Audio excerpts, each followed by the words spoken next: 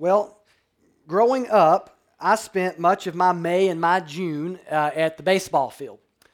From about age 5 to age 18, that's where those 2 months of the year were generally spent. I was even playing in a baseball game or watching a baseball game or eating a snow cone, rolling up the little cardboard cone and playing cup ball between games. That was just where a lot of time was spent during that time.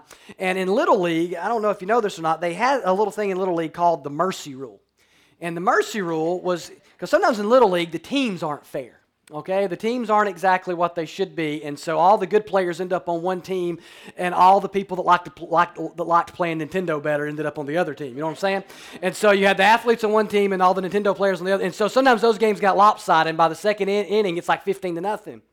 And they had this mercy rule. What that meant was, at a certain point, I forget what inning it was. If it was at least a 10-run gap, the game was over. It was having mercy. You don't want to embarrass the other team too badly. Now they don't have that in Major League Baseball or in the NFL or in NBA basketball. They'll just let them beat the devil out of them, right? They don't have that. Maybe they should, but they don't. But in Little League, they have that. And if you were on the losing team, right, if you were playing with all the Nintendo players, you were glad for the mercy rule, right? You get out of there quicker, go get a hamburger, go get a slice of pizza, whatever. But if you were on the winning team, right, the good team, and you get to bat like 10 or 12 times in that game, you didn't like the mercy rule. It's a good time to get your batting average up, right? So depending on which side you're on. And well, today we're talking about mercy. And, mercy is one of those things that everybody wants to receive. We all know we need it from time to time, and everybody wants to receive mercy, but there are few people left in our world that really want to give mercy or show mercy. We live in a pretty merciless society in a lot of ways. You can see this in the news. You can see it on social media. Just unrelenting, unmerciful harshness sometimes we see in our culture, and just a complete lack of mercy. But Jesus is going to show us this morning among his people this is not to be the case. In fact, this isn't the case. And so if you have a Bible this morning, we're in Matthew 5:7 as we make our way through the Beatitudes one by one. We'll talk about that a little bit here in a second. This morning we're in Matthew 5:7. It's on the screen for you if you don't have a Bible with you. Matthew 5:7. Blessed are the merciful, for they shall receive mercy. Right? Looks good on a coffee cup.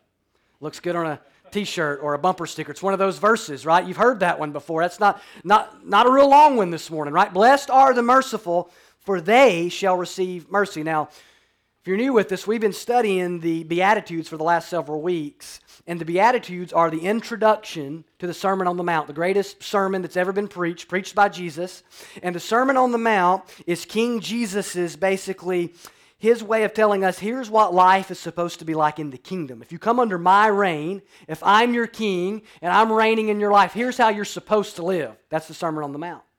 The Beatitudes are the introduction to that sermon. They're kind of that sermon in a nutshell, but they give us the characteristics of the heart that's yielded to Jesus as king.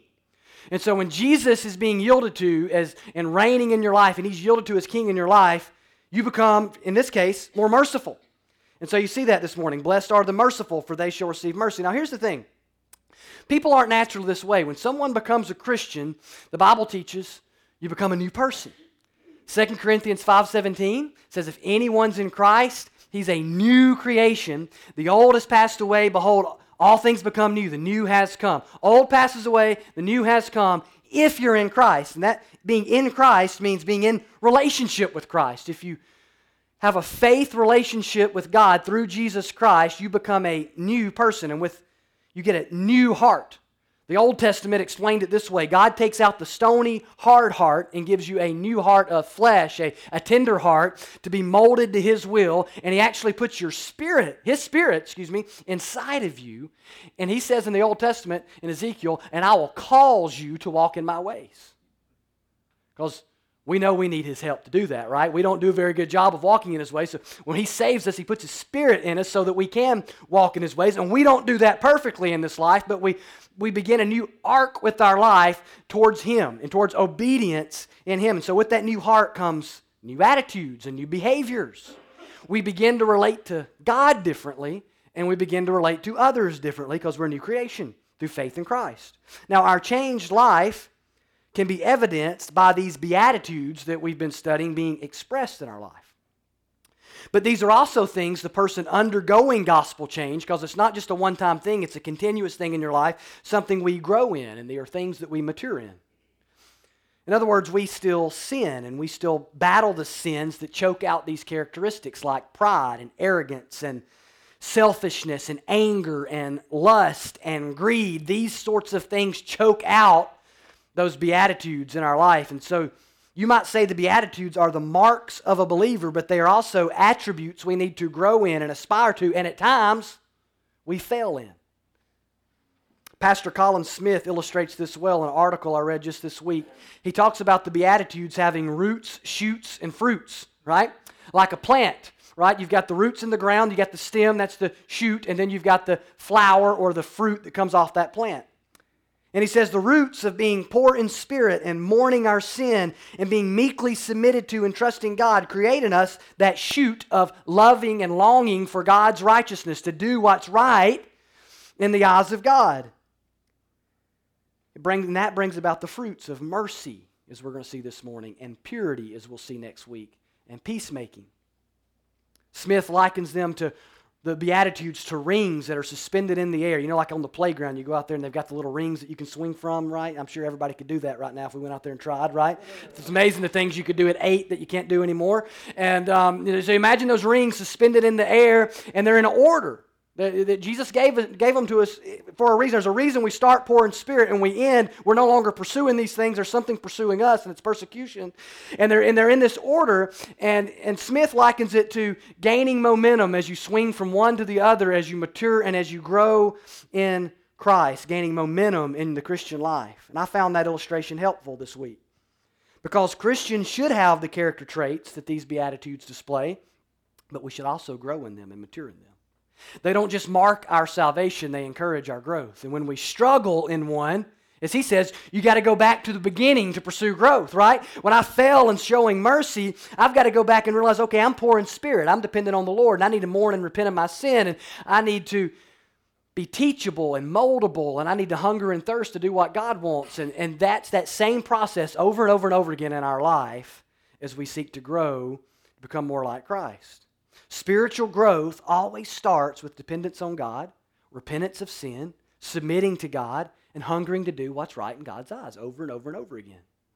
And when Jesus says, "Blessed are the merciful," he's saying this is the mark of a heart yielded to Jesus as King, and also it is a spiritual fruit that every Christian needs to pursue and grow in.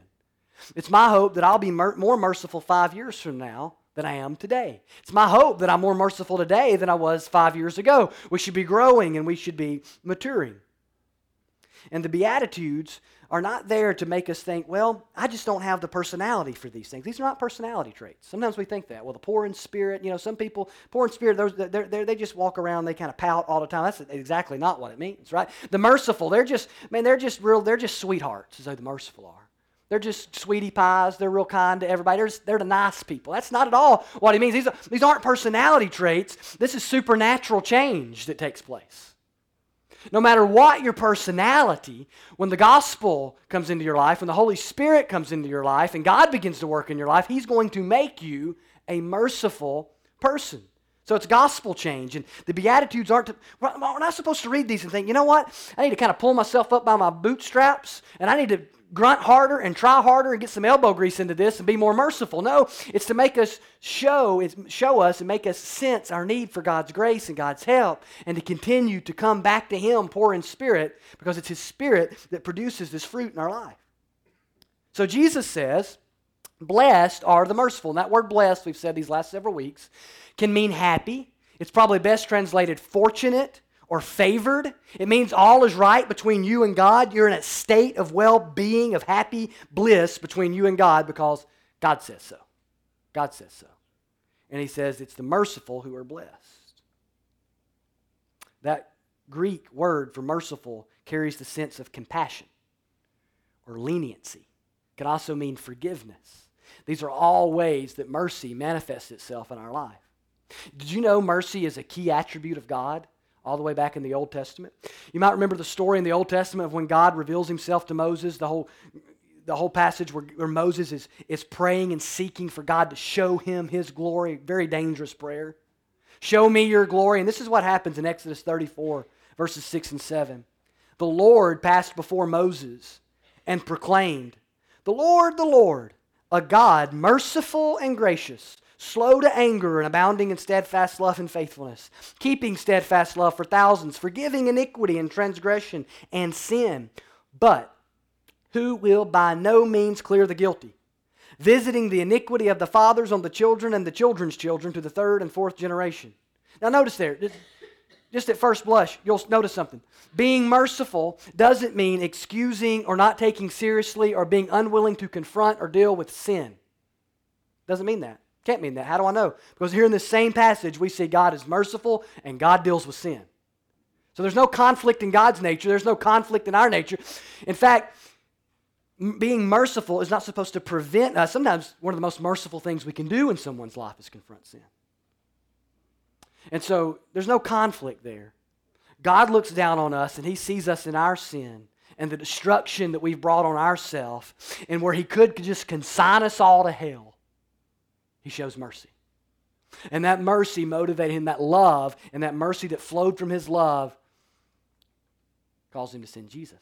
And in the New Testament, we see that mercy is a key attribute of Jesus, God the Son. Hebrews 2:17, the writer of Hebrews says, therefore He, Jesus, had to be made like His brothers, that's humanity, in every respect, so that He might become a merciful and faithful high priest in the service of God. Now that's the same Greek word that you see in the Beatitudes, to make propitiation for the sins of the people. So that Jesus could satisfy God's wrath, and so that Jesus could take our sin away, and our sins could be judged in Him, He had to become a merciful and faithful high priest. Jesus is the supreme example of mercy. To be our high priest, He came and identified with us, to show compassion to us, to help us, to save us, to reach us. And that's the heart of the gospel, is that merciful Jesus has come and He confronts sin head on, right? And he pays our sin debt. The Bible teaches very clearly that we've all offended God, that we're all sinners. No, God's not looking out at us and going, you're a worse sinner and you're a better sinner. God looks out at humanity and says, apart from me, you're spiritually dead. You can't get more deader than dead, right? He says, you need my grace. You need my mercy. And so God sends Jesus. Jesus bears our sin debt on the cross, pays for our sin, pays our penalty, takes the punishment, the wrath of God we deserve. And 3 days later, He rises from the dead. God displaying His mercy and displaying His grace and sending His Son to die for us to be raised from the dead. And when we repent of our sin and put our faith in Christ, the point is we're supposed to become like Christ. See, mercy is Christ-like. To show mercy is to be like Christ, and to not show mercy is to be unlike Christ. So it's important that we know what mercy is, right? So let's talk about that, the definition of mercy. We've seen it from God. We see it from Jesus, God the Son. What does He mean here in Matthew 5:7? Well, Martin Lloyd-Jones wrote that mercy here is a sense of pity plus a desire to relieve the suffering caused by sin. A sense of pity and a desire to relieve the suffering caused by sin. He called it pity plus action. Pity plus action. Pastor John MacArthur said it this way. I like this one. Compassion in action. Right? Just kind of a take on Lloyd-Jones's definition there. And you read all the commentators and all kind of say the same thing. It's this idea of this sense of compassion, this desire to show compassion and then acting on that desire. It's having the heart and the hands to relieve the hurt often caused by sin. Commentators will tell you grace deals mostly with sin itself. Mercy deals more with the consequences, the ramification, the destruction, the pain, the suffering, the alienation, and all that comes in this world because of sin, the consequences. And it will express itself, mercy will, in forgiveness towards those who wrong you, but also in other ways. It's all the ways compassion towards those affected by sin begins to show itself and express itself. Mercy is what moves us towards situations and people we may not normally move toward. Now, don't miss that. I think that's the heart of it. It's what moves us toward situations and people we would normally not necessarily move towards. Where sin brings isolation, and where sin brings hurt, and where human nature is to move away from those sorts of things, mercy causes us to move towards them. towards those people, towards those situations. It compels us. It's this sense of feeling compelled to act on behalf of another. It's that part of you that says, I got enough problems on my own, but I got to deal with their problems too because I just have to because God showed mercy to me. It's a sense. It's that compassion in action. It wells up inside of you. It's a compellingness inside your spirit to move into a situation or into the life of another. When Cannon, our son, was 3, just back last year, I remember one day we were in a store and looking for something, and they, always have music playing in the stores. This past weekend we went in a store and there was no music playing. It was the weirdest thing ever. It was apocalyptic. I looked at Christy, I said, they really need some music in here. I don't want to buy anything, right? I mean, it's kind of creepy, right? It's like muting the TV and watching like a dance show or something. You realize how silly it all looks. And so the music's playing and whatever it was, and Cannon's in the stroller, and he's wanting to get out. And we're like, no, you got to sit down. And finally, he just gets frustrated. He looks at his mom. He says, I've got to dance my feet. That's what exact quote, right? I got to dance my feet, right? And so what you going to do, man? Dance your feet, So he goes off dancing, He gets that from his mom. He don't get that from me. But had to dance. What was he saying? I'm just, this music's doing something to me. I just kind of feel compelled. I'm supposed to dance, right? I like this song here for whatever reason. And that's the way mercy works. It's when God's love has been shed in your heart, when God's mercy has been poured into your heart, it wells up inside of you. And to use Cannon's words, you got to dance your feet, right? It moves you towards situations, towards people. It moves you into action. It moves you past feeling and past pity and past compassion the way we think about it and think of it as compassion in action. That's the definition of mercy. Well, what are the displays of mercy? Well, it expresses itself when we forgive, when we help, when we show generosity. Those are just a few of the ways. Let me give you some scripture. Ephesians 4:32. Be kind and compassionate to one another, forgiving each other, just as in Christ God forgave you. Compassion and forgiveness. You see them going together there in that passage? The Greek word in Matthew 5:7 for mercy can just be translated forgiveness. And the Bible calls us to be forgiving to one another, but it's more than that. It's not less than that, but it's more than that in this word. It's also can be shown and displayed in helping and showing generosity. Let me give you a passage from Matthew 25 and an illustration Jesus used in Matthew 25, verses 34 through 36 about the judgment day to come. Jesus said, "Then the king will say to those on his right, 'Come, you who are blessed by my Father, inherit the kingdom prepared for you from the foundation of the world. For I was hungry, and you gave me food. I was thirsty, and you gave me drink. I was a stranger, and you welcomed me. I was naked, and you clothed me. I was sick, and you visited me. And I was in prison, and you came to me.'" Jesus goes on in the story, and they're looking at him and they're like, when did we see that? We don't remember seeing you and doing those things. He said, when you did it to the least of these, you did it to me. And another group over here gets consigned to hell, and he says, you didn't clothe me, you didn't feed me, you didn't visit me. And when they go, when did we ever see you? Jesus goes, as often as you didn't do it to the least of these, you didn't do it to me. Now, we're going to talk about this here in just a minute, but what Jesus is not saying there is this is some way that we pay our way into heaven or earn our way into heaven. What he is saying there, as much as what he's saying here, is that there are certain ways that a changed heart of somebody that believes the gospel, that it is supposed to manifest itself outwardly in our lives. And so there we see compassion in action in terms of caring and helping. Sometimes mercy is food and clothing. Sometimes it's your presence, a listening ear. Sometimes it's hospitality and a welcoming spirit to the lonely or to a stranger. It manifests itself in a lot of ways. I'm reminded of the story of the Good Samaritan. You remember the story of the Good Samaritan? Some guy asked Jesus, they're talking about who your neighbor is and what it means to love your neighbor. And Jesus, and the guy asked him about inheriting eternal life, and Jesus asked him what the law said, and he says, love God, Lord your God with all your heart, mind, soul, and strength. Love your neighbor as yourself. Jesus says, man, you really get it. You really understand what the law is. And the guy looks at Jesus, and the Bible says to justify himself, he looked at Jesus and he said, but who's my neighbor? In other words, where's the loophole? Like, who's the person that I have to do this to? And Jesus looks at him and tells this story. He says there was this man that was traveling on a street, basically, that he shouldn't have been traveling on. It was a part of town that you wouldn't normally go that way. It was a difficult part of town for him to be in, but he went down that road for whatever reason, and he gets jumped, and he gets mugged, and he gets beat up, and he gets robbed, and he just gets left for dead right there, bleeding out right there on the side of the street. And a couple spiritual guys walk by. One's a Levite, and he walks by, and he sees the guy, and he literally goes to the other side of the street and walks around him. Then the priest comes along. Surely the priest will help him. He didn't have time to do that. He had other important things to do, like pray and stuff like that. And so he walks around the guy, goes to the other side of the street, and he walks around him. And then a Samaritan comes along. Now, Samaritans were hated by the Jews, and the Jews were hated by the Samaritans. That was a long, deep story that we don't really have time for this morning, but just know there was a lot of racial and religious conflict going on right there at that time between those two parties, between those two people. And he says the Samaritan comes along and he helps the guy. He stops and bandages up his wounds and cleans him up and actually takes him to an inn and puts him up for a night and pays his medical bills and takes care of him. And Jesus looks at the guy and he said, now who showed compassion, right? The Levite, the priest, or the Samaritan? And the guy's like, Samaritan, probably didn't like the story.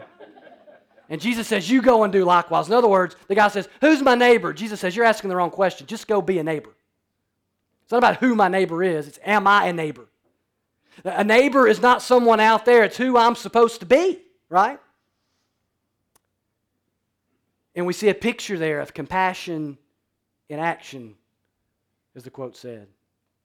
Only the Samaritan had true compassion. The other people might have felt sorry for him, but only one person really showed mercy. And the merciful are those who show kindness and forgiveness and leniency and compassion to those who need it. It's the person who, though hating sin, does love the sinner. Sometimes people's own sins put them in a place where they need help and presence and mercy. Sometimes someone else's sin puts people in a place where they need that. Sometimes it's just the broken nature, the fallen nature of the world we lived in and the broken systems we live in because this world is broken and it's not perfect and it's full of sin, that a lot of that kind of stuff goes on. And for whatever reason, we all have times in our life where we need mercy. And mercy showers know this. They know we live in a broken world. And this is what a mercy shower knows. A mercy shower knows I'm a sinner, and who am I to withhold forgiveness for the one who sinned against me? Who am I to withhold help from the one who needs it? Who am I to withhold my presence from the one that could do good? Who am I to withhold compassion? Who am I to do that when God's done all this for me? Because but for the grace of God, right, there go I, or there I'll go again. And most of us sort of really know what this means. We don't have to spend a lot of time talking about defining this word because we get it. It isn't hard. Jesus didn't mean for this to be confusing. He's not playing word tricks with you. We know what mercy is and what it isn't. And mercy moves us towards those situations, and it moves us towards people that we wouldn't always naturally be inclined to get into those situations and those people. We wouldn't always be inclined to help or to forgive. And sometimes it moves us to listen, sometimes to serve, sometimes to forgive. It's always moving us to love. It's always moving us towards these things. So mercy can show itself in many ways. Let me give you some. Mercy can be forgiving the one who wronged you. Mercy can be feeding the hungry person in a fallen world. Mercy can be visiting the sick with your presence. It can be hospitality towards the stranger, generously supporting a crisis pregnancy center, for instance. Listening to someone who's lonely and isolated and struggling. Praying for someone who's suffering or in pain or that's far from God. Inviting someone to church who needs to hear the gospel or needs to be a part of Christian community, or simply sharing the gospel as a means of mercy. You can plant churches in the name of mercy, do mission trips in the name of mercy. There's a lot of things that we can do motivated by mercy. Let me ask you, when you think about your life and you examine your life, do you find yourself building fences around your life more than you build bridges into your life? See, human nature is to put just a fence up, right? Protect myself from anything and everything. But mercy causes us to build bridges that we can walk across in the lives of others and they can walk across into our lives. And if we're building more fences than we're building bridges, there may be a mercy problem. See, people without mercy are unforgiving when they're wronged. Oh man, they hold a grudge. They know how to hold a grudge. They know how to remind you. They know how to hold it against you. They know how to kill the relationship. They know how to isolate you. They know how to give you the cold shoulder and the stiff arm, and they never forgive, and they never forget. Oh, I'll forgive you, but I'll never forget, right? Which is usually a nice way of saying, I'll never forgive you. They're super critical, harping on the shortcomings of others without ever being able to applaud anything. They only see the negative in people. Super critical of everybody. Can't applaud anything in the person. They're unhelpful to the hurting, compassionless, unmoved by the ramifications that sin brings into the lives of others. Harsh towards others in their plight. Well, they deserved it. They asked for it. you know what they did. You know what they did to her. You know what they did to him. They asked for it, right? I'm glad to see them get what they deserve. Right? A merciless spouse always nags their spouse about their past failures, especially if they messed up bad.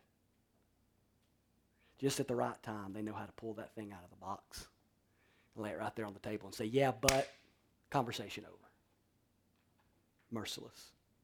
A merciless parent sees their kids' mistakes and never sees their progress.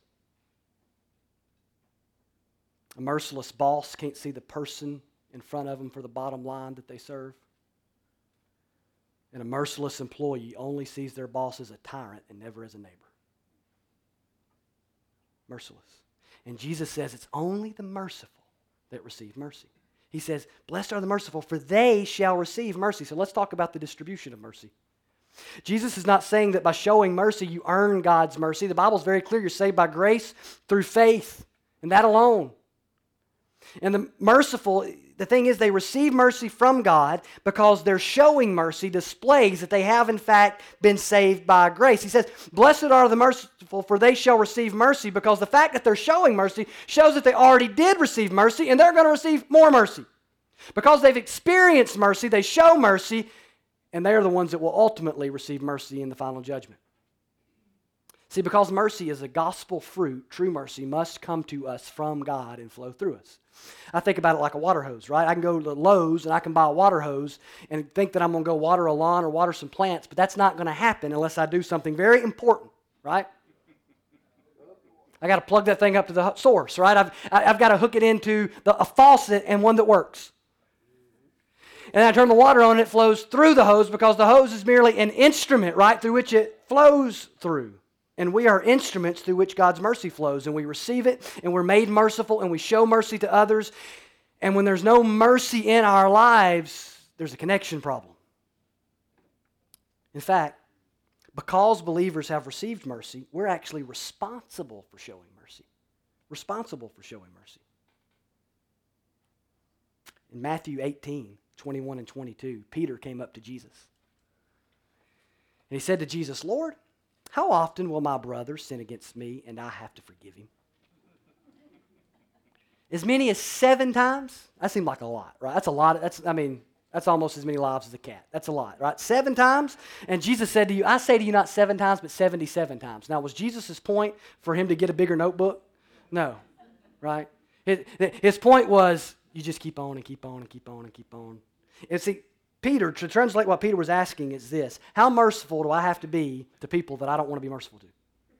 How much is enough?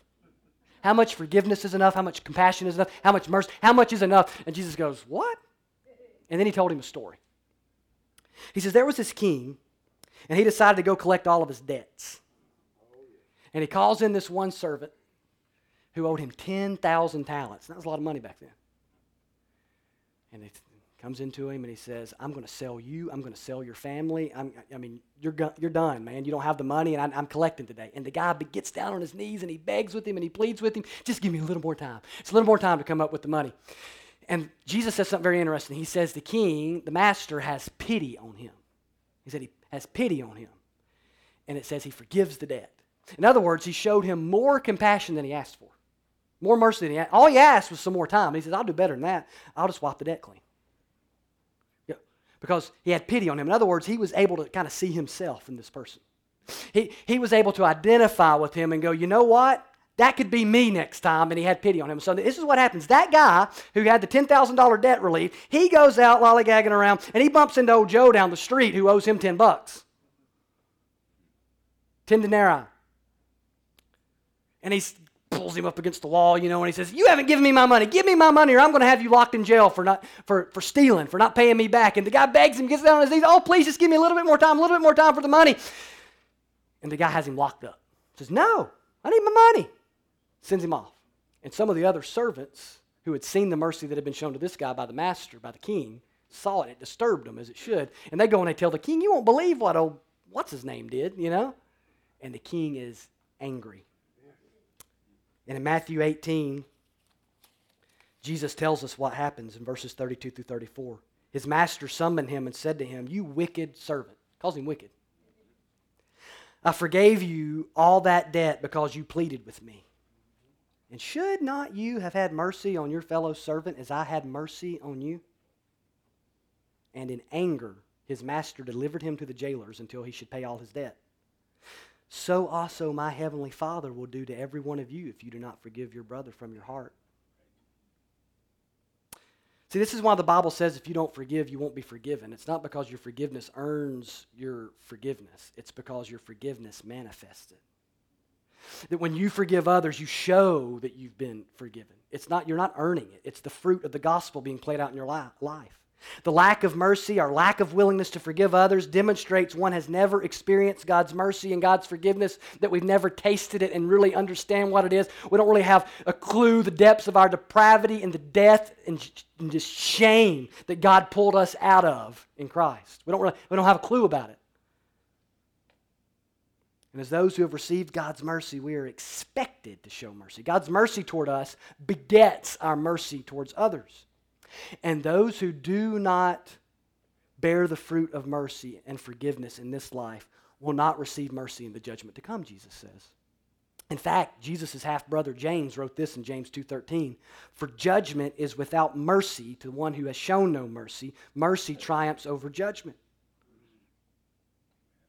Let me ask you, are you one who has received God's mercy and God's forgiveness in your life? Have you experienced the kindness of God in Christ Jesus? If so, shouldn't you be the one who is extending the mercy you've experienced to others? As a believer who wants to grow and mature in Christ, if you want to guard against a calloused heart, a cold heart, if you want to continue to grow and till up your heart and become more merciful, if you notice unmerciful tendencies in your life that you want to do, what do you do? Let me give you 3 things. How to guard and cultivate a merciful heart. Number 1, repent of heart attitudes that choke out mercy. Constantly repent of heart attitudes that choke out mercy. We talk a lot about repentance here because, as Martin Luther said, it's the whole Christian life. We're always repenting. Christians are repenters. Christians know that we're sinners and we sin, we repent. We're always doing business with God about our sin. We're not sinless people, but we are people that desire and long to sin less. And pride and selfishness gets in our heart and chokes out mercy. They hinder forgiveness and kindness and mercy. They poison the tree that mercy grows from. Let me ask you, when's the last time you recognized pride or selfishness in your life? When's the last time you thought, man, that was kind of proud, or that was kind of selfish of me? That was kind of self-involved of me. When's the last time? Well, let me ask you, if it's been a really long time, now here's my question. Do you think it's been a really long time since you've been that self-interested and that selfish and that proud? Or could it be that the weeds have so grown up, the weeds of selfishness and the weeds of pride have so grown up around your heart, you don't even really realize it anymore? It's been a really long time since you dug around in there and did some real repentance. If we want to grow in these fruits, we have to go back to the roots, right? Remember we talked about that? Admit our poverty of spirit, our need for God, our dependence on Him, mourn our sin. When we aren't bearing fruit like we should, repentance is always step 1. Proverbs says, guard your heart from it with all diligence, with all vigilance, because from it flows the springs of life. In other words, what comes from the heart affects everything about your life. And one of the best ways you can guard your heart is repent when you see things growing there that aren't supposed to be growing there.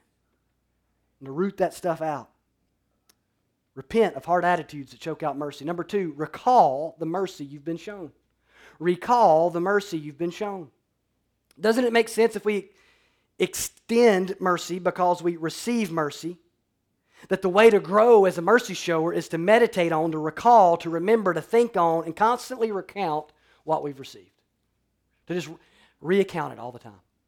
Ephesians 2:4-5 says this, "But God, being rich in mercy, because of the great love with which He loved us, even when we were dead in our trespasses or our sins, made us alive together with Christ. By grace you have been saved." When Paul's writing the Ephesians, man, before he gets into living out the Christian life, he deals with, let's remember what's happened to you. Let's recount God's mercy. Let's recall God's mercy in your life. And Christians need to daily remind ourselves that we were spiritually dead, we were enemies of God, we were rebels, we were the worst kinds of enemies, and God showed us mercy. If we're failing in compassion towards our neighbors or our coworkers or our spouse, we need to think about what we deserved and what we got from God. Think about the Good Samaritan and realize that in that story, before you can be the Good Samaritan, you've got to realize that you're the dead guy, bleeding to death guy on the street. That Jesus, the ultimate Good Samaritan, picked you up, bandaged up your wounds, and made you better. See, if we look at that story and all we think is, well, I got to go out and be the Good Samaritan, it will never happen. And until you realize that you're bleeding out and that Jesus cared for you, you'll never be able to be the Good Samaritan in the story. We need to recall. So when we take the Lord's Supper together periodically, we're recalling God's mercy. When we read the Word of God that constantly points us to the cross of Jesus, we are remembering and recalling God's mercy. When we sit under gospel preaching like you're doing today, you're recalling God's mercy. When we sing gospel songs, we're recalling God's mercy. When we think on and share the gospel with others, these are all ways that we recall the gospel in our lives over and over and over again. We need to recall the mercy that we've been shown. And number 3, we need to reserve some margin in our lives for mercy. Do you have time in your life for people? Do you have time to listen, time to serve, time to be there? If we're not careful, our lives will be one event and one thing and one routine after another. We'll have no time to do the things that Jesus cares most about because we're too busy. And churches have to be careful with this. We have to be sure we're not filling people's schedules up with stuff that aren't even the main thing. More meetings than mercy. Jesus made time for mercy. In Mark 6, 31 through 34, let me read you this story. It's on the screen. Jesus said to them, "Come away by yourselves to a desolate place and rest a while." For many were coming and going, and he said this to the disciples. They had no leisure even to eat. And they went away in the boat to a desolate place by themselves. So in other words, this is vacation time. This is staff retreat. They're tired. They haven't eaten in a while. They've been just pouring themselves out in ministry. They need a break. Even Jesus needed a break, right? He was human, right? So they go and they get away. Verse 33, many saw them going and recognized them. Hey, there they are. It's Jesus and the boys.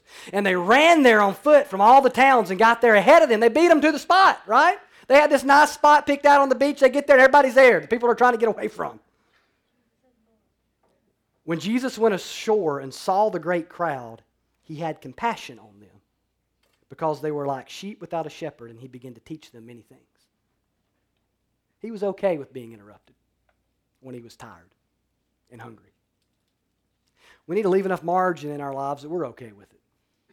We need to make time to be able to act and not just feel. Sometimes we're so busy we don't even feel things anymore.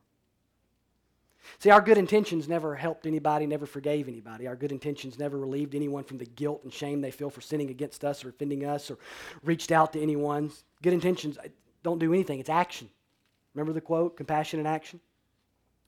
I was reading a book here lately called The Art of Neighboring. It tells the story of a man, a friend of the author's, who one day was in his neighborhood and he noticed this old house that was just getting grown up. The garage door was starting to fall off. There were cars sitting in the driveway that weren't running, and the place was just going downhill, and it was just kind of becoming this eyesore on the community. So he called and had them ticketed, had them write them up. And a little while later, he was outside talking to another neighbor, and the neighbor said, "Oh yeah, did you hear about old Sally, whatever her name is?" He said, "No, what?" He goes, "Oh yeah, she lives alone, and her mom's been real sick. She's got cancer. And she's been spending all of her time 24/7. Had to quit her job just to be at her mom's bedside, to care for her health." Of course, just guilt floods this guy, right? He's had this woman ticketed. So this is what he did. He goes and he rallies all of his neighbors, and they fix her garage door, and they get her car fixed, and they begin to meet her needs. Because he could have just felt bad, right? He could have just apologized, maybe even paid the ticket that he got her. But see, mercy has action behind it. And he created the margin in his life to act. I'm guessing this morning as we think on these things, for some, a situation or a person has come to your mind. And could it be that God wants you to show mercy to that person? Maybe there's someone you need to forgive and stop holding a grudge against. Maybe someone you need to be there for or to help or to offer your presence to.